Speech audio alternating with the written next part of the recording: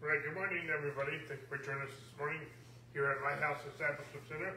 My name is Dave Everett, and we're going to be continuing our teaching this morning, on being established in His righteousness. This is part 3. Not sure exactly how many lessons we'll have in the series, but anyway, welcome. Excuse me. Just so you know, all of our teachings are archived on our website at lighthousediscipleship.org, as well as our YouTube channel, Lighthouse Discipleship Center.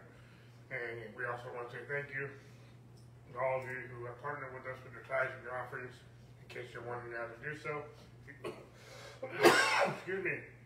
You can simply go to our website at lighthousediscipleship.org and go to the Give page, and all the instructions are there. So, as I said, we're going to be continuing our teaching this morning on being established in righteousness. And as I've said in the first 2 sessions so far, this is our main teaching that we teach here. This is the foundational teaching that we teach. The first year we were in ministry with this particular church, we spent almost a year on this topic. Everything I teach is built on the foundation of this teaching. The first 2 lessons were, and I've broken this teaching into 5 different parts. And the first part took 2 weeks to get through. It was really just a prelude, an introduction to where we're going to be going in the next 4 sessions. So here we are in the second session, which is really the main message in this series about being established in righteousness. Okay, and so that's the main teaching here, and that's the main teaching in this segment here. So, as I've said, I believe before, we're not in a race to get this done. We're going to keep plowing forward. But I want to go slow enough that I make sure I hit all the stops along the way. Okay, so with that in mind, we're going to go ahead and jump right into it. And our key verse that we used last week, and we'll use it again this week, we're talking about being established in righteousness. We first of all need to understand what righteousness is. And let me just, before I even go to the scriptures, just give you some definitions. Okay, first of all, the word righteousness, it can also be translated justification in both the Greek and the Hebrew. And the word is used over 500 times in the Old and the New Testament. And the word is a noun, it's not a verb. Excuse me, I believe there's a verb form that we are to live righteously. But the word righteousness is a noun. That's very important. That was actually revolutionary for me. See, I grew up, and I don't even know where I got this concept, but I always grew up that believing, and again, I don't know where I was taught this, whether this was just my own thinking or understanding, but I always grew up with that righteousness was right doing right. And that's not the definition of the word. That's a verb. Okay, I believe we're supposed to do right, live godly, live righteously, live holy. But those are the fruit, not the root. The word righteousness is a noun. A noun is a person, place, or thing. It's not an action. Okay? We are the righteousness of God and Him. We'll eventually get to that verse. Okay, 2 Corinthians 5:21. Righteousness is not right doing. Righteousness is a right relationship with God. Mankind, through Adam, before the fall, had a right relationship with God. Through sin, through the fall, man became alienated from the life of God. Man became separated. Jesus came to restore that relationship, to put us in right relationship with God. He came to sanctify us. He came to purify us. He came to make us holy. He came to cleanse us from all unrighteousness. And now that we are righteous, we live righteous. We live holy. We live like who we are. Okay? Before we met Christ, we were a sinner. We were alienated from the life of God. Okay? Even if we did right, even if we lived right, we were still a sinner by nature. Okay? And so now that we are born again, not of corruptible seed, but of incorruptible seed by the enduring word of God, 1 Peter 1:23, we live like who we are, the righteousness of God in Christ Jesus. Okay? And so, righteousness is right relationship with God. It's right living. It's right living, but the right living is the fruit of the seed of being a right relationship with God. Okay? We didn't live right to become right. If we can live right to become righteous, then we don't need Jesus. And that's the spirit of Antichrist. The only one thing that can make you righteous, and that is the blood of Jesus. Okay?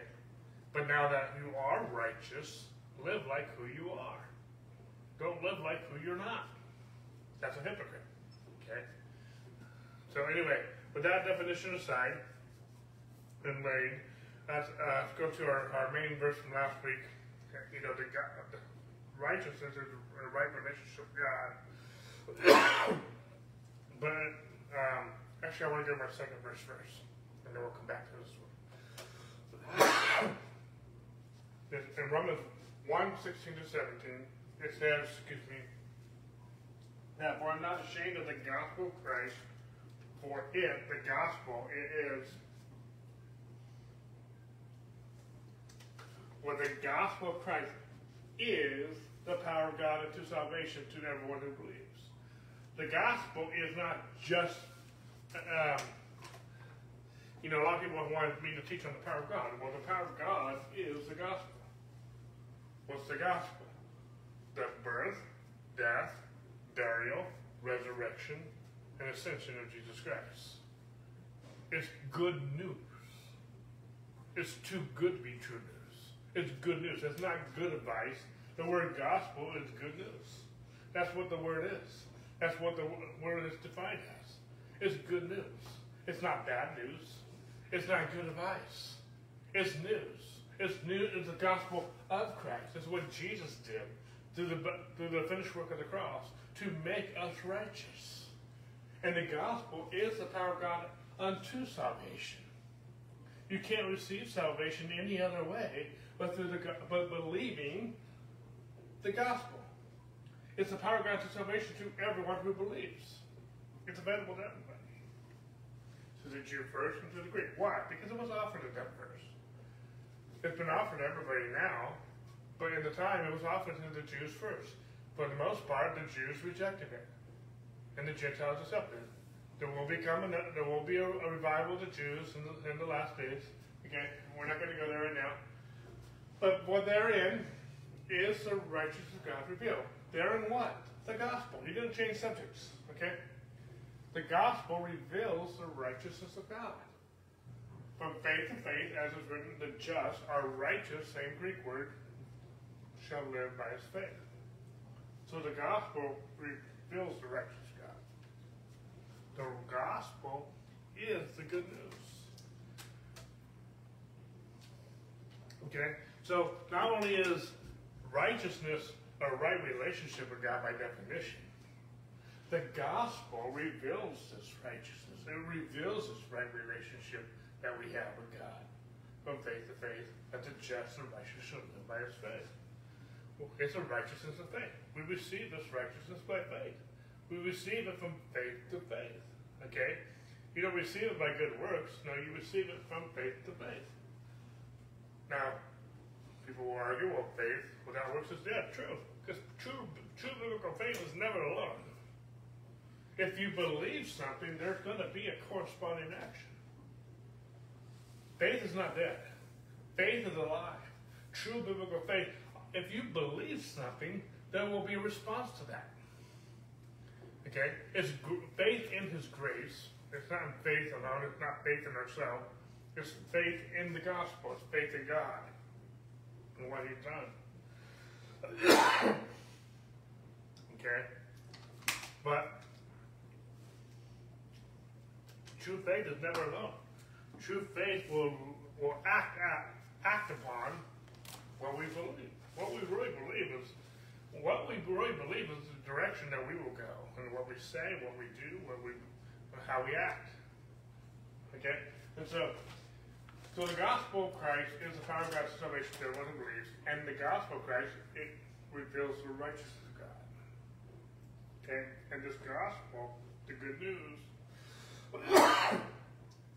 to the first verse, how beautiful upon the mountains of the feet of him who brings this gospel, this good news, who proclaims peace, because it's the gospel. Okay? He shot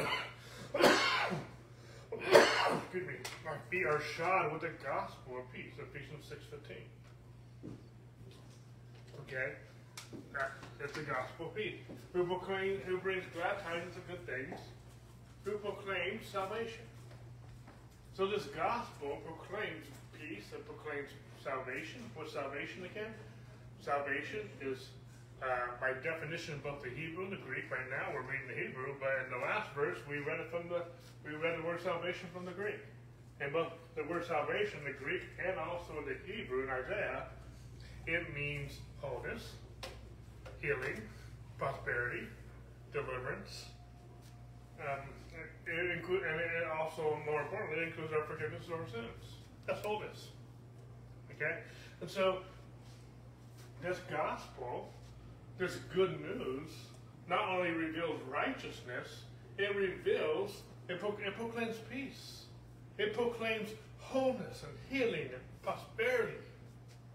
It says to Zion, God's people, his bride, your God reigns. That's what this gospel proclaims. And so it behooves us, based on what we studied last week, we need to be established in this good news.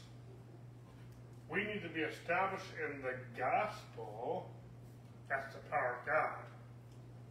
We need to be established in the gospel that reveals this righteousness. So if we're going to be talking about being I repeat this cough. Okay? If we're going to talk about being established in righteousness, we need to be established in what reveals righteousness, the gospel. Do you follow me? So that we can live from faith to faith, because the just, the righteous, lives by this faith. So we need to not only be established. So when we're talking about being established in righteousness, it means that we need to be established in the gospel, because the gospel reveals righteousness. And the gospel proclaims these things: peace, salvation, glad tidings of good things. It brings good news. And so we need to be established in the gospel, and so that we can be established in righteousness. Okay? Now, I'm going to put on the screen my favorite verse. For he made him who knew no sin to be sin for us, that we might become the righteousness of God. Now, we'll get into this verse in a few minutes, if we get that far today. For he, God, made him, Jesus, who knew no sin. Not only did he not commit a sin, but he was not born in sin. Jesus was born of the Virgin Mary. Why? Why did that have to be? Because God designed the human body, male and female. The seed comes from the male. And since Adam, every child that's been born has the seed of Adam in it. But Jesus is different. Jesus was born of a virgin. Why? Because Mary was conceived by the Holy Spirit, not through Joseph, who she was betrothed to. Later on, they got together and they had other kids. But when Jesus was conceived in the womb of Mary, a virgin, she was conceived by the Holy Spirit. It's the male that carries the seed. So in one sense, Jesus was another prototype. Jesus was not born of corruptible seed, Adam. He was born of incorruptible seed. And you and I, who were born again, we're not put back into our mother's womb and born from the same seed of Adam, we're born of Jesus. So not only did Jesus, who knew no sin, He became sin for us that we might become. And when you study this word become, it means to be born of. That we might be born of the righteousness of God in who? Jesus. In Him. We're not righteous by ourselves. We're the righteous God in Him. See, a lot of people want to leave out the in Him. You leave out the in Him, you change the whole dynamic. We're the righteous of God in Him. And some people think that's an arrogant statement. When I tell people I'm the righteous God in Christ, people think I'm arrogant. That's not arrogant, that's the truth. The Word of God says I'm the righteousness of God in Christ. I didn't say I was righteous by myself, in myself, of myself. I'm the righteous God in Him. Okay? But in Him, I'm righteous. In Him, I'm not a sinner. To say I'm a sinner still in Christ is to mock the cross of Christ.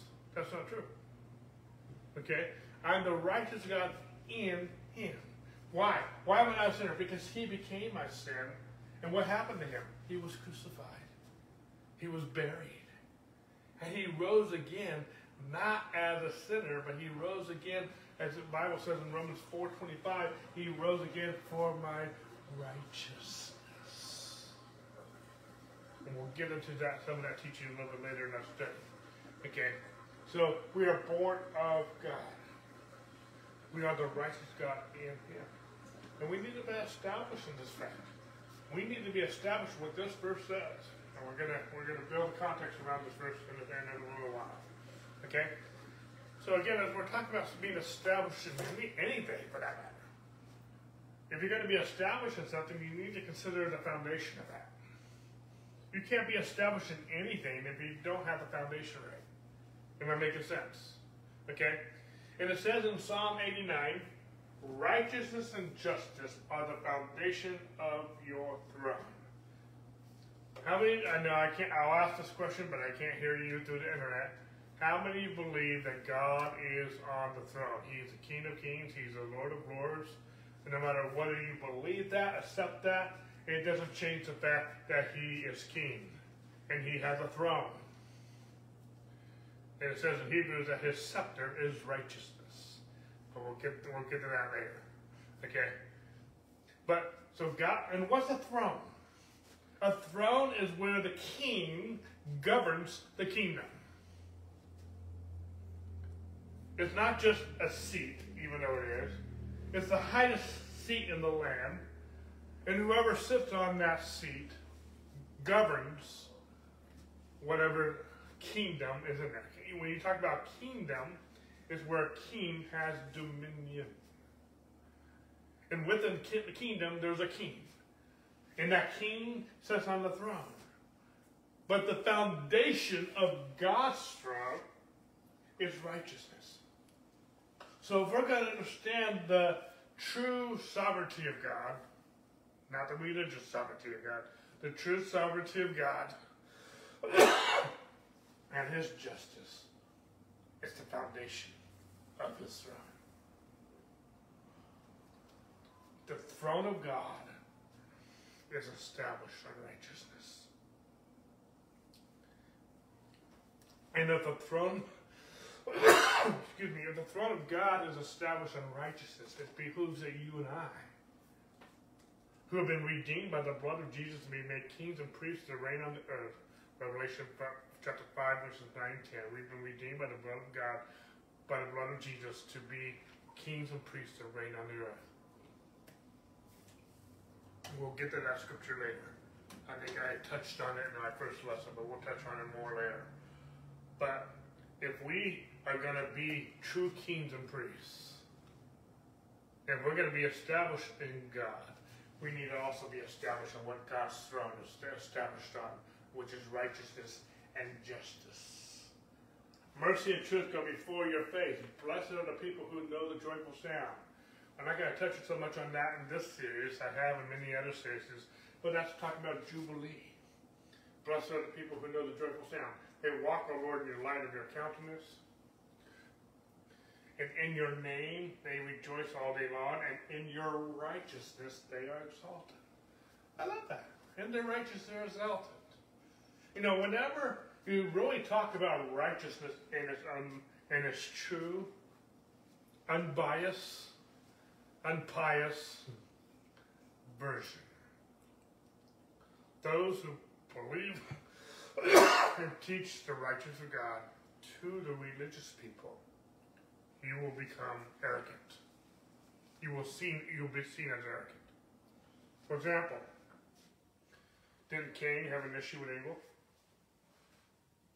Didn't Esau have an issue with Jacob? Didn't Ishmael have an issue with Isaac? Didn't the prodigal's older brother have an issue with the prodigal? Did the Pharisees have an issue with Jesus? And there's a whole teaching. I've done this teaching. It's been a while. It's been several years now since I've done this teaching. But Ishmael will always see a problem with those who are established in righteousness. Eliab had an issue with David. Thought he was cocky. David was just established in righteousness. Now it's wrong for us to exalt ourselves. But in his righteousness, we are exalted. Humble yourself in the sight of the Lord, and he will lift you up. Other translation says, and he will exalt you. It's okay to be exalted if God's doing the exaltation. Does that make sense? You're not exalting yourself. When I say I'm the righteousness of God in Christ Jesus, a lot of people think I'm being arrogant. No. The righteousness of God is exalting me. He's not exalting me above God, but in his righteousness, I'm exalted. I'm not exalted. You're not exalted. I'm not making this all about me. I'm just using me as an example. We are not exalted outside of him and his righteousness. We are exalted in his righteousness. Are you following me? Okay. You can get mad at me all you want, but I didn't say it. God said it. Okay. For you are the glory of their strength, and you are the favor. Our horn is exalted. Okay. So what we're establishing right now is that we're talking about being established in righteousness. In order to be established in anything, we need to be established in its foundation. Righteousness is the foundation of God's throne.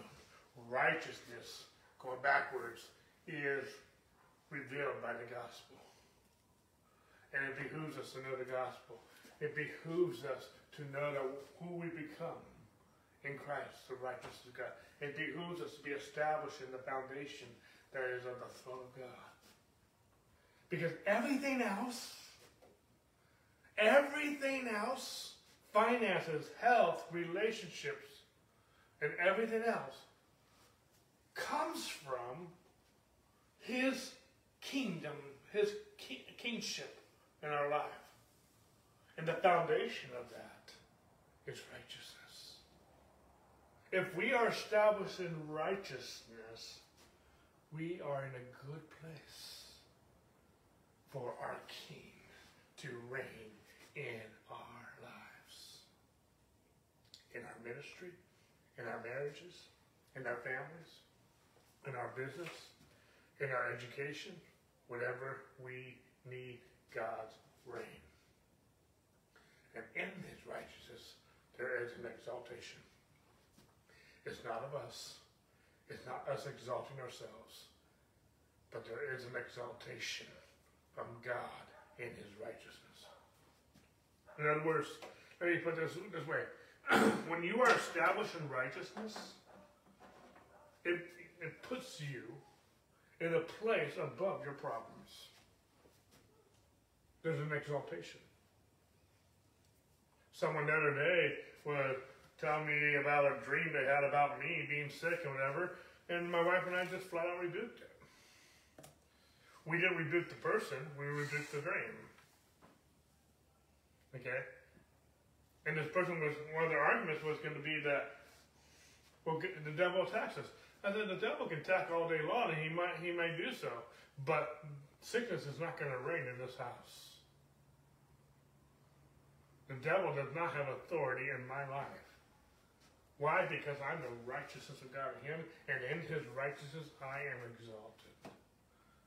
No weapon formed against me shall prosper, but every word that rises up against and judgment I shall condemn, because his righteousness, my righteousness is from him. We'll get to that verse a little bit later in Isaiah 54:17. So right now I'm just trying to establish the fact that righteousness is the foundation. Let me give you another scripture about righteousness being the foundation. Begin with Hebrews chapter 5, verse 12. So the writer of Hebrews is writing to who? The Hebrews, the Jews. And he's writing to them, and this is what he says. He says, for though by this time you ought to be teachers, you need someone to teach you again the first principles of the oracles of God. Now that just will float your boat. I can imagine your mentor, your pastor, apostle, however you want to place that title, comes to you and says, you've been with them for a while. They've been teaching you, training you, discipling you. He says, by now you should be teaching others. But someone's got to teach you again the first principles of the oracles of God. In other words, you haven't learned anything yet. Because you should be teaching others, but someone's got to teach you again the very first principles, the very first of the oracles of God. And you have come to need milk and not solid food. What's he talking about? What does that have to do with righteousness? Everything. Because he didn't stop there. Verse 13. For everyone who partakes only of milk is unskilled in the word of righteousness, for he is a babe. But solid food belongs to those who are full of age, that is, those who are by reason of use have their senses exercised to discern both good and evil. So, again, let's slow down. Those who only need milk are unskilled in righteousness. They're a babe. Now, how would you like someone to just say, you're still a kid. You're still an infant. You're so immature. Because anyone who's not skilled in the word of righteousness is immature. Okay?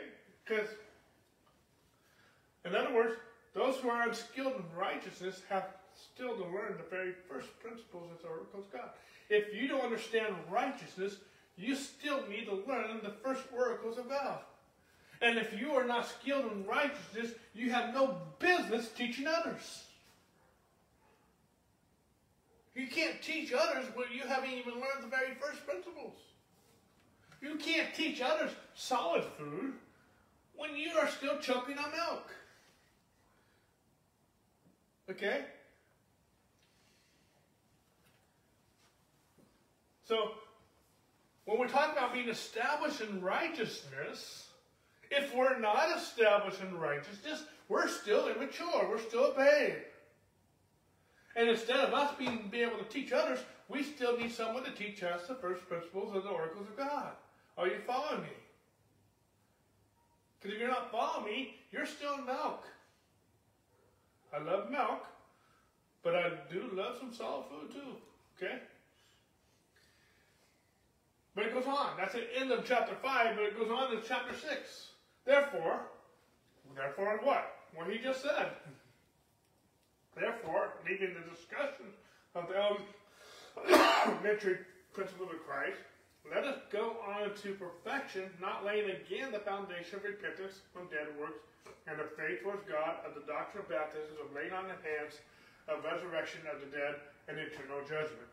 A couple of weeks ago, when we were in Ephesians chapter 4, it says baptism singular. Here we have baptism plural. I'm not going to spend a lot of time with this, but there's 3 different baptisms. baptized into the body of Christ, water baptism, and we have the baptism of the Holy Spirit. Okay, but the point he's saying is that if you're not skilled in righteousness, you're still a babe, and you need someone to teach you again the first oracles. Not only that, he says we need to be established in righteousness so that we can begin to eat solid food. Okay? Milk is good. It's okay to be a babe. There's a season in our life when we were all a babe. And and as spiritually speaking, as Christians, there's nothing wrong with being a babe. We were all there at one point. When you became born again, you did not know everything right away. When you came out of the womb, you didn't know how to add, subtract, read, write. You didn't even know you weren't even potty trained yet. Okay? You had to learn everything. Spiritually speaking, it takes a while to be discipled. Okay? But one of the first place you should be discipled is of the oracles of God, which is righteousness. That's the very first thing. That's why it's so foundational. And this foundation is the elementary principles. He says, leaving the discussion. Why are we leaving? Are we forsaking it? No. See, when I went to school, in early elementary, I learned the basics of math, how to add, subtract, multiply, divide. I learned the alphabet. I learned how to read and write.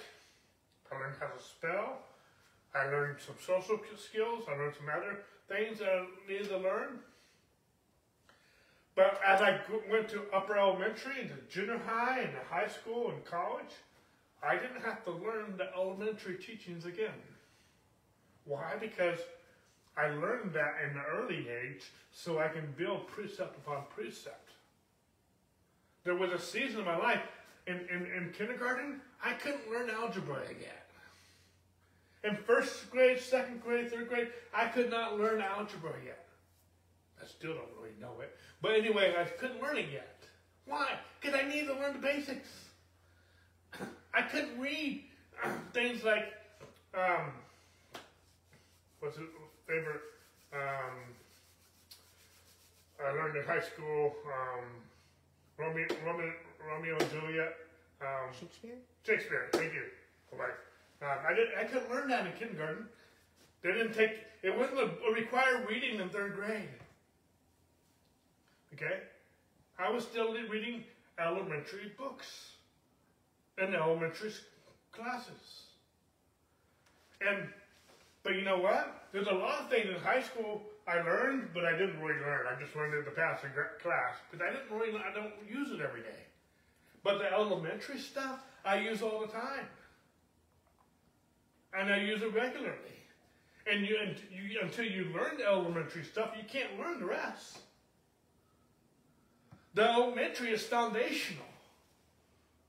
It's the first principles. But once you learn it, you can move on to other things. Okay? So never leave the discussion of elementary principles of Christ. Let us go on to perfection. Not laying again the foundation. That's what he's saying. You don't need, once you lay the foundation, you don't need to keep laying it.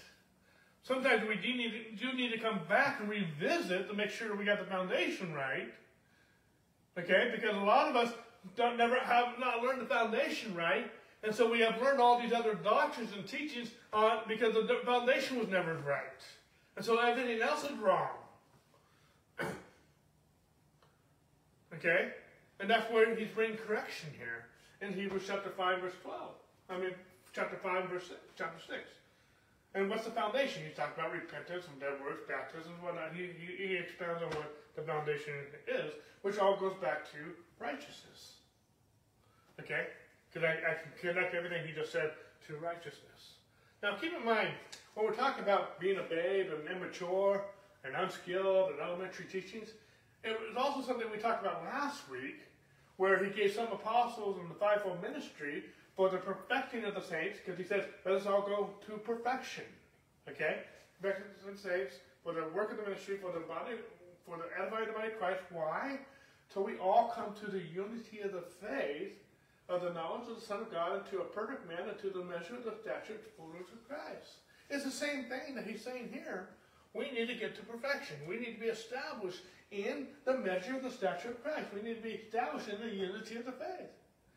And you see, there was a colon here of what being edified looks like till we all come to unity of faith. And in case you don't understand this, there's another colon that he expounds on in verse 14, 15, that we would no longer be children, tossed to and fro by every wind of doctrine, being deceived. But we're supposed to grow up in him in all things. And I established the fact a couple of weeks ago that there's nothing wrong with being a babe. But you don't want to be a babe all your life. Okay? See, the thing about children is children are awesome, but children can be gullible. And they like you to listen to you, even if you're teaching them garbage. Okay? Children are codependent, and there's a time and season in life to be codependent. A 2-year-old can't change their own diaper, can't feed themselves, can't get a job, can't drive a car, can't go buy their own clothes, etc., etc. Even spiritually speaking, when you first became a Christian, you need to be discipled. That's why Paul says in Timothy, don't put a novice in ministry. There's a time that you need to grow up into him in all things. And a child cannot be reproductive. There's a season in life where God designed for the body to recreate. But it's not at a child's stage. It's not when they're an infant. It's not when they're still a child. Okay, it's still a babe. So there's nothing wrong with being a children, but spiritually speaking, a child can very easily be deceived. And those who are immature, those who, going back to Hebrews, those who are not established in the first principles, those who are unskilled in righteousness, those who have to learn again and again the elementary teachings, can be still a babe and can still be vulnerable to being deceived. And they can't go reproduce. They can't go and teach other people. Why? Because they still don't have it down themselves. They're not established. I don't want to just teach you righteousness. I want you to be established in righteousness. I want you to be established in the first principles of the oracles of God so that you are skilled, so that you can eventually begin to have solid food. Because the foundation has been laid, and if the foundation is strong, everything you build on that should be okay. And we might have to deal with some things on some, there's some things that not built on the foundation can be wrong. But there really shouldn't be any major problems if the foundation is good. See, there's some things that people have tried to entice me with through the years, but I won't receive it because it won't align with the foundation of righteousness. Once you're skilled in righteousness, there's some things you will just reject because it's not the Spirit of God. It's not the gospel. It's not of the Christ. It's not the Spirit of God. How do I know? Because it does not fit the foundation. There's some other things. You can have your own interpretation on some of those things. And nothing of a private interpretation, that's not where I'm going. It's just some things are not essential.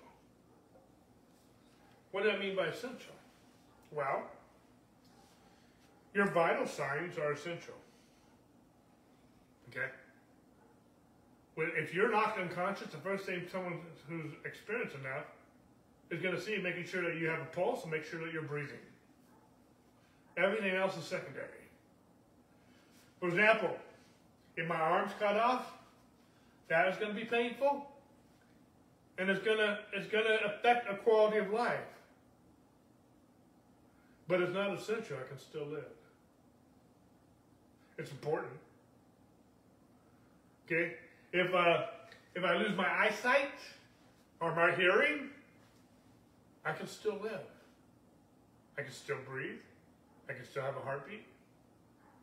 It's going to affect some quality of life, but it's not essential. It's important. If my tonsils come out, I probably won't notice. It's not going to affect, it's not essential. I can still breathe, and I still have a heartbeat, and I can still have a quality of life. It's not going to affect my everyday life. I'll know something's missing that didn't come with the original package, okay? But it's not going to be as essential. It's definitely not essential, and it's definitely doesn't even fit important. The foundation of righteousness is essential. Some other teachings on that foundation, some are important, some are less important. Are you following me? Okay? So, that's what elementary teachings are. So we need to be established in righteousness. We need to be established in the elementary teachings. See, if in elementary school I learned math wrong, I understand there's a new way of doing math nowadays. Okay, I'm not going to go there. I'll keep this sane. Okay? But if the foundation's wrong, all math is going to be wrong. No matter what I learn, it's all going to be wrong. Reading and writing, probably some of the things that I do wrong all the time with my reading and writing is because maybe somewhere in my elementary teaching and upbringing there was a defect. Okay? And I don't know what I've done wrong, but I just know I'm not the best with grammar at times. I'm not the best with my penmanship at times. Somewhere along the line I got sloppy with some things. Okay? And a lot of that was learned or unlearned in elementary school. Okay? Your elementary upbringing is essential. Your whole life is essential in one sense. But there's something elementary that's foundational with the elementary upbringing. Okay? Let's move on. So we're talking about being established in righteousness, being established in anything for that matter. We need to understand the essence of the gospel, which we'll get into more deeply in a little while. I don't know how far we'll get today. But we also understand that righteousness is the foundation, okay? But we also need to be established in Scripture. Because Scripture, not only is righteousness the foundation, but all Scripture, not some Scripture, not your favorite Scripture, not the top 10 Scriptures, but all Scripture is given by inspiration of God and is profitable for doctrine, for reproof, for correction, for instruction in righteousness, that the man of God may be complete and thoroughly equipped for every good work. We're talking about being established in righteousness. Why? It's the foundation of the throne. It's the elementary teachings. It's the first principles of the work of God. All Scripture. And the way I like to read this verse is profitable for doctrine and righteousness, for reproof in righteousness, for correction in righteousness, for instruction in righteousness. Why? So that the man of God or woman of God. Ladies, you can switch that pronoun if you need to. Or that word to woman. So the man of God, a person of God, let me put it that way, may be complete, perfected, and fully equipped for every good work. If you are not indoctrinated in righteousness, you're not complete. If you're not reproved, corrected, and instructed in righteousness, you're not complete. And you are not equipped for every good work. How can you be a teacher? How can you be a ministry? How can you help others? How can you do good work if you are not trained in righteousness? You need to be established in righteousness. You need all these aspects of being indoctrinated, being reproved, being corrected, and instructed and trained in righteousness so that you can be equipped and you can do other good work. We can't move on. We can't if the foundation is not laid. Well, how do you lay the foundation? All Scripture. All Scripture. The gospel reveals the righteousness of God. The righteousness of God is the foundation of His throne. Righteousness is the elementary teachings of the first principles of the oracle of God, and all Scripture trains you in righteousness. That's why we need to be established in righteousness. That's how you get furnished and complete for every good work. Now, I want to switch gears just a little bit, but I'm still on this sub-point about all Scripture. Piggybacking on what we just read here in Timothy. But in Romans, and we'll spend more time on this later, but I'm going to introduce it now. It says, therefore, by the deeds of the law, no flesh will be justified in His sight, for by the law is the knowledge of sin. But now, the righteousness of God apart from the law is being revealed, being witnessed by the law and the prophets. So I want to spend a little bit of time here. Okay. Again, we're not in a race. I want to make sure I get through this. And we'll be spending much more time on this Scripture as we go forward. Remember, we just established that all Scripture is possible for training, instruction, and righteousness. Okay? We've been establishing all morning so far the importance of being established in the gospel and being established in righteousness. Okay? Now it says here, by the deeds of the law, no flesh will be justified. Now, we already established that the word righteousness and the word justified are the same word. So I can restate this word, this phrase, by the deeds of the law, no flesh will be declared righteous. Being declared righteous and being declared justified are the same word, the same definition in the Greek and also the Hebrew. Are you following me? So, by keeping the law, you can't be justified. You can't be righteous. Keeping the law will not make you righteous. Okay? However, by the law is the knowledge of sin. Now, we already established, I should have put it in the notes here, but we already established that the gospel reveals the righteousness of God. The law reveals sin. So when you hear a message from a pastor, preacher, teacher on Facebook, whatever it might be, and it's revealing sin, you just heard the law.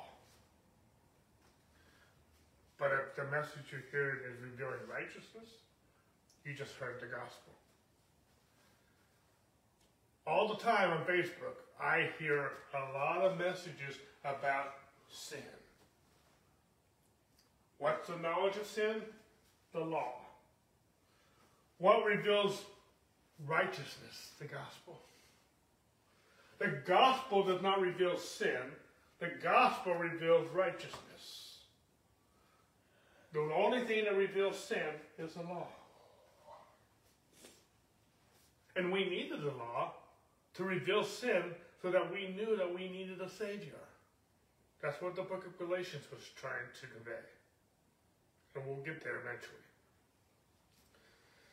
So, right now, just for a moment, while we're here, and we'll spend more time with this later, this is how you know what message you're hearing. Because if it gives you knowledge of sin, you heard the law. If it reveals righteousness, you heard the gospel. Am I making sense? Okay? There's a place for the law, and there's a place for sin to be revealed. And there's a place for the law. And as Paul says, the law is good if it's used lawfully. But there's a place for the gospel. And that is to reveal righteousness. Let's move on. But now. When's now? Is now tomorrow? Now yesterday? Now 10 years from now? Now is now. Now is now. Right now. Now this was written almost 2,000 years ago by the Apostle Paul to the church in Rome. It says, but now. And we are still reading this chapter, this book, now. But now. See, he says, by the deeds of the law, no flesh will be justified, for by the law is no sin. But now, the righteousness of God, apart from the law, is revealed. Right now, the righteousness of God apart from the law is revealed. That's what we just talked about. Being witnessed by the law and the prophets. That just makes it a little bit confusing for some people. And I will have a whole segment on this being witnessed by the law and the prophets later on. But let's address some things right now. It says that by the law, by the deeds of the law, no one's justified. No one's declared righteous. It declares that, it says that now the righteousness of God apart from the law is revealed. The righteousness that is being revealed is apart from the law. The law is not revealing righteousness. You can't be justified. You can't be declared righteous by the law. Yet at the same time, while righteousness is being revealed apart from the law, right now, this righteousness of God, apart from the law being revealed, is witnessed by the law. The law is not revealing the righteousness of God, but the law and the prophets are witnessing, are giving a testimony that this is true. And some people get very confused with that. How can it be revealed apart from the law and yet being testified by the law? But God. Welcome to the wisdom of God. And we're going to be going there in the weeks to come. This gospel reveals the righteousness of God. This righteousness is revealed not from the law, but from the gospel. At the same time, I'm not throwing out the law. Some people think I'm throwing out the law. No, why? Because the law is going to give testimony to this. And it's awesome. We're not under the law, we're under Christ. But the law will testify of this revelation of the righteousness of God. And we'll come back and we'll say that. We got 15 minutes left. Let's move on. We'll spend more time with that later. It's a very key passage right there. We're going to expound on it. Okay. Behold. Behold. The word behold means to see with the mind. That's what it means, the word behold. Behold something. See it. Put your gaze upon it. Look. Don't just look with your eyes, but look with the eyes of your heart, with your mind. Behold it. I mean, it's like, behold, look at it. Pay attention, study it. Behold it. The word behold is used several times, in the last segment of this teaching series, I will have a whole segment on this word behold. But let's look at a few here at the beginning. The first one is from 2 Corinthians 5:14 to 21. It says, and we'll have a whole segment on this later on. Excuse me. For the love of Christ compels us because we judge this. Now, some people get tripped up with that word judge. It doesn't mean judge like I'm judging you, or like a judge with a gavel making a sentence, a judgment on something.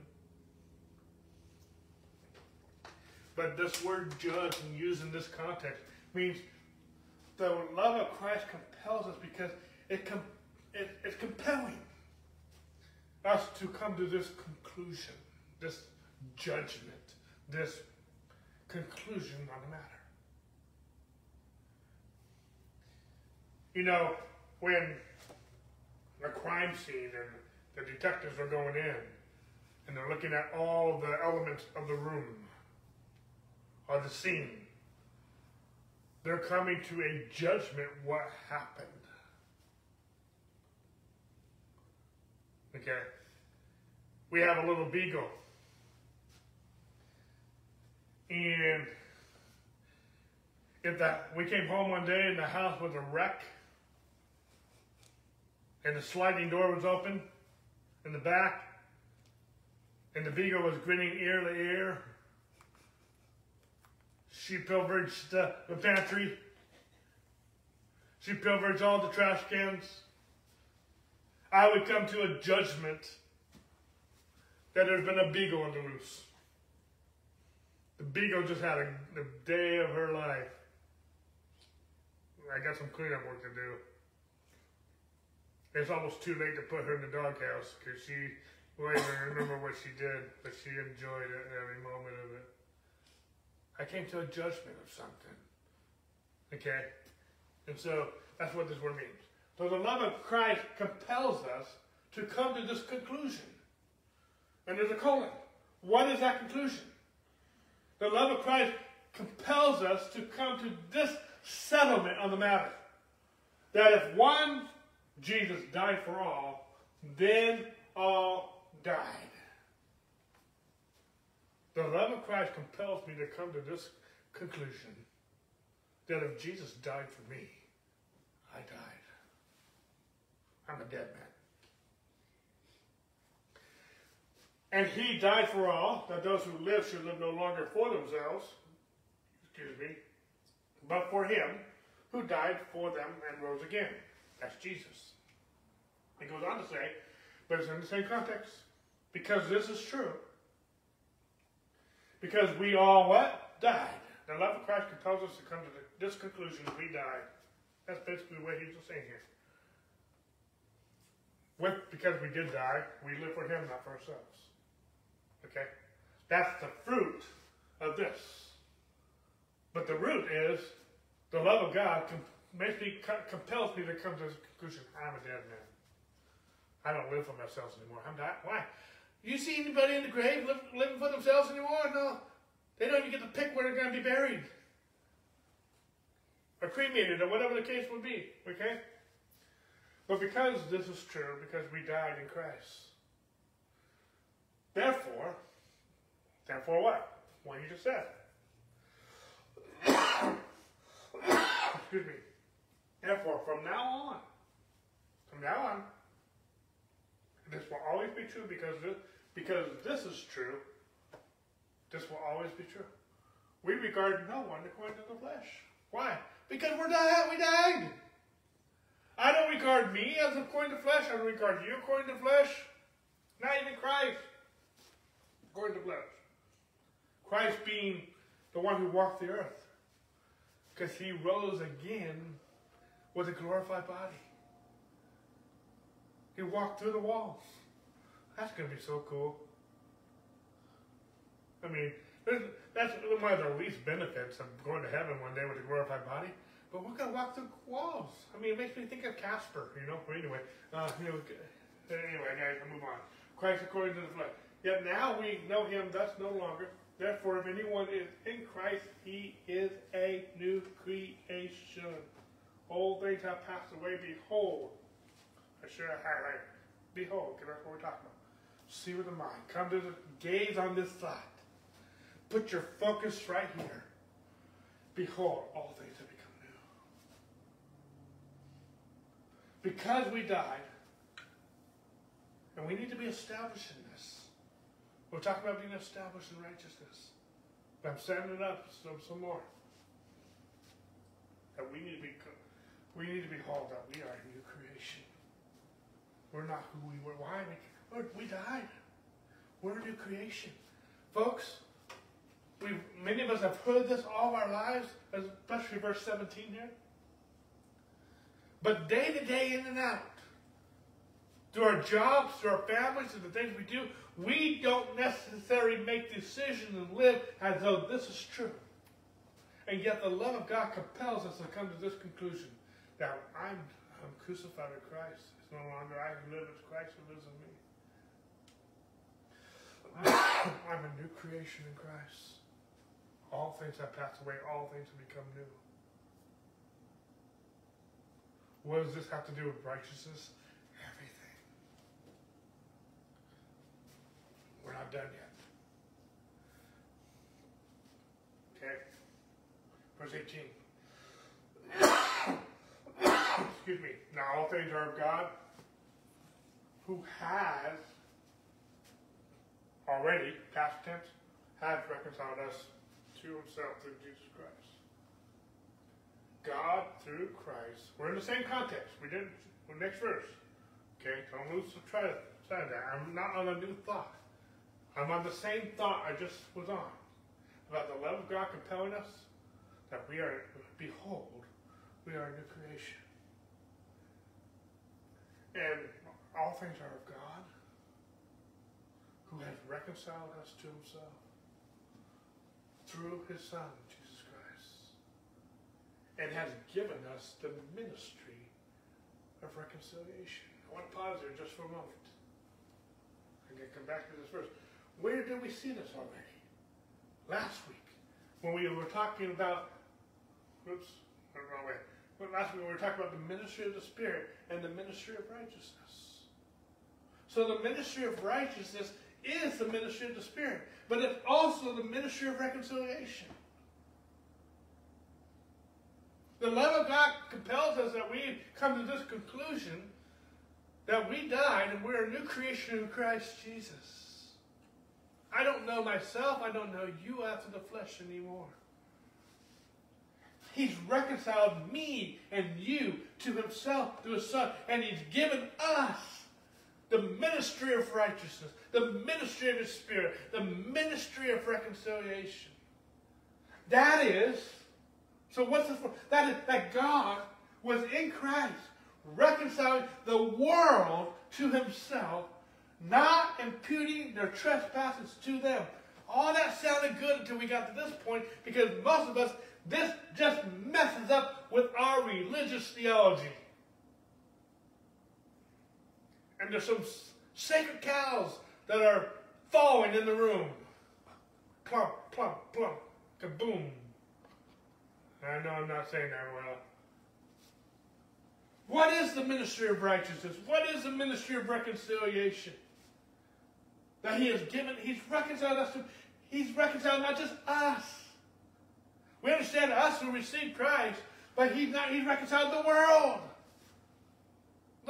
The God-forsaken doesn't want anything to do with God's world to himself. Not imputing their trespasses to them. And there's a lot of people, some of us have said, I can't wait till Jesus comes and makes it right and you get what you deserve. And God's the opposite. He's not even imputing their trespasses to them. What does that mean, imputing? It's an accounting term. And I don't know what country you're from. I don't know how you do your finances. But if you had a credit card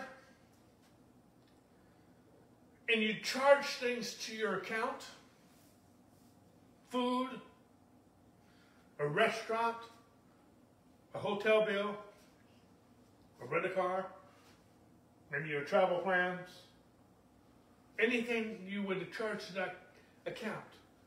According to the bank, according to the credit card company, those charges would be imputed to your account.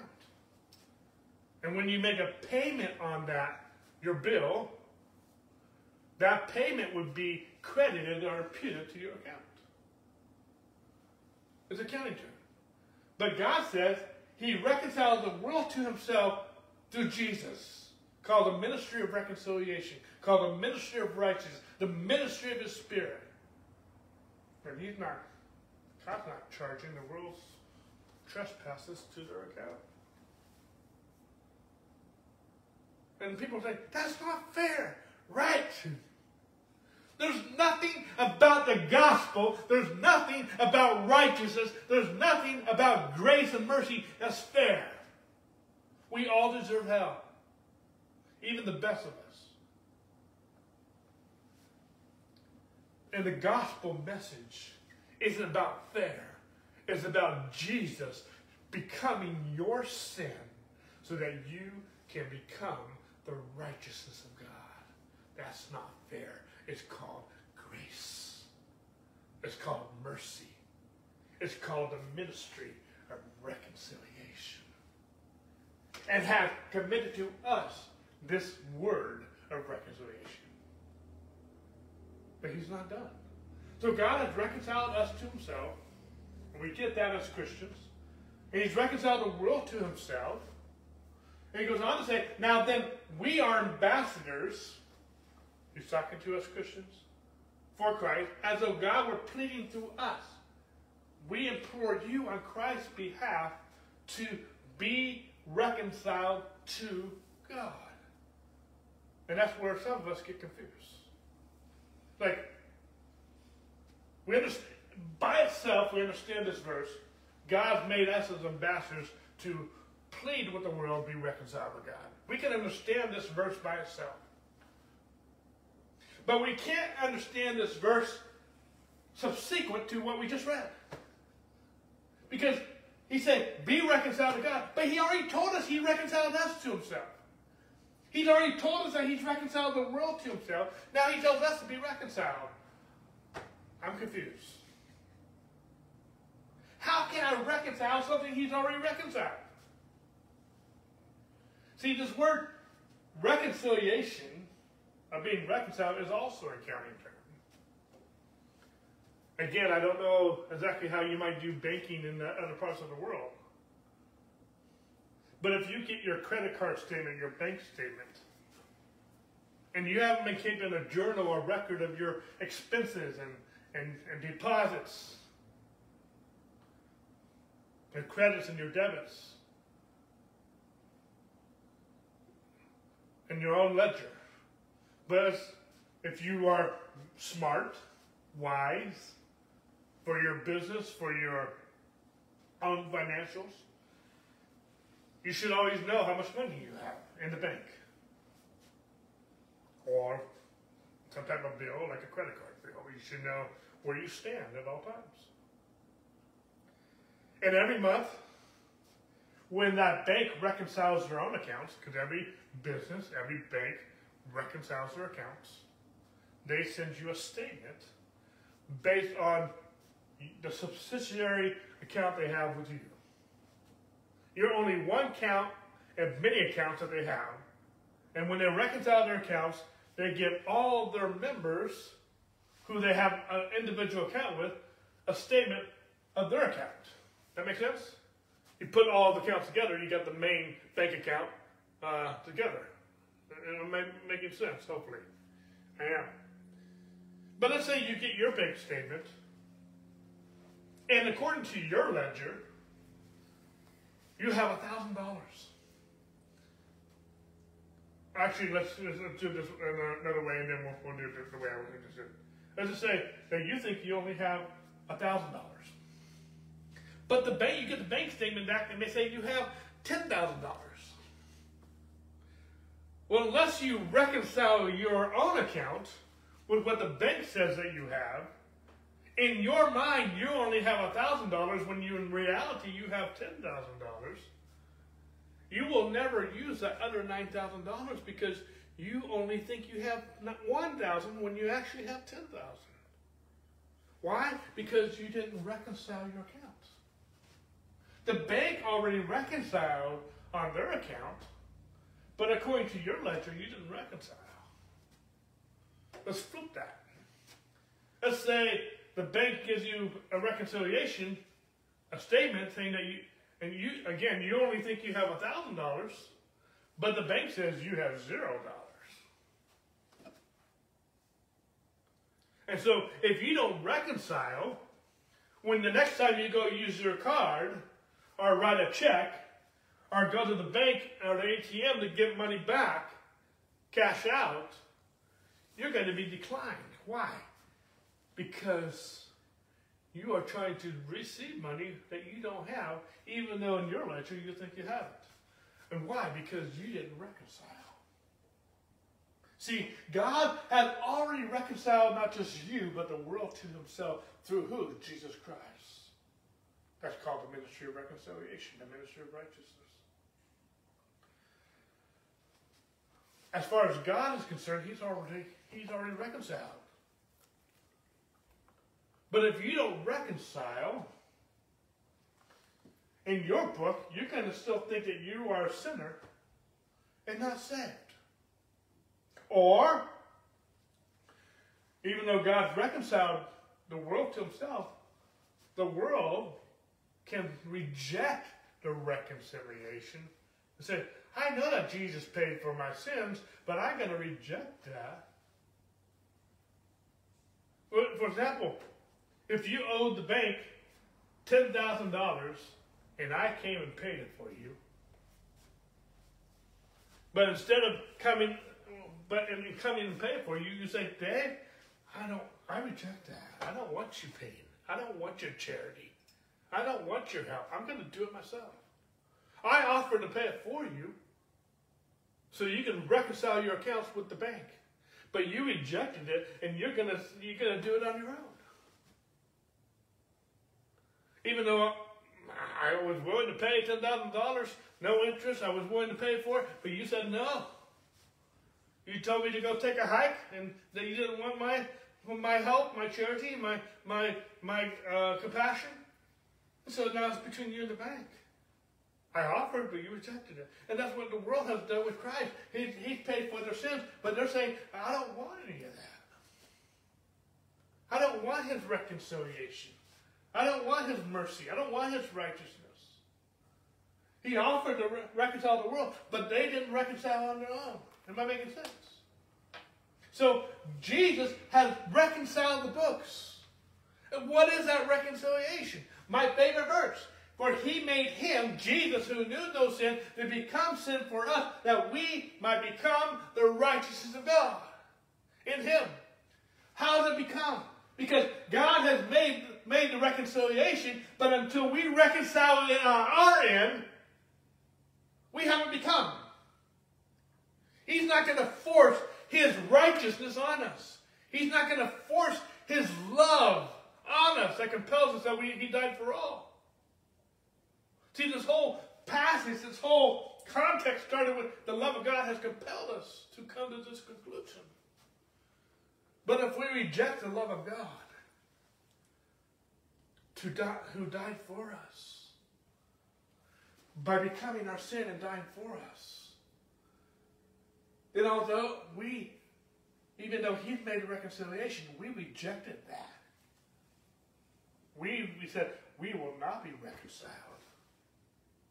Then we took this that he did for us and we shoved it away. We said, Jesus, you go take a hike. Okay. That's what many of the world has done. He's not going to, see, he doesn't make it mandatory. It's mandatory in the sense that there's only one way to heaven, receive Jesus. But he doesn't force it on us, because if he forced it, it's not love. Love is a free will. Intimacy should be a choice. It's not forced. If it's forced, it's not love. But he took the first step. He made the first move. He did what we couldn't do. And if we receive his reconciliation, we receive his righteousness. And it behooves us to behold that. To behold, going back real quick, that we are a new creation. All things have become new. We're not a sinner. We are the righteousness of God in him. We need to behold that. We need to be established in that. We need to be established on what this is, because this is who we are now. The old man died. The old man's been reconciled. The old man is gone. But we are now a new creation. And that new creation is the righteousness of God in him. And that's what we need to behold. See with the mind. We need to gaze. We need to focus. We need to be established in that truth, in that ministry. Well, I'm out of time. We're going to pick it up here next week. I'll do a little bit of recap so we can get back on this behold, because I got two more main points on this word behold before we go forward. So about halfway through. But again, we're not in a rush. Okay? And so you guys make it a good week, and we'll see you next week. God bless.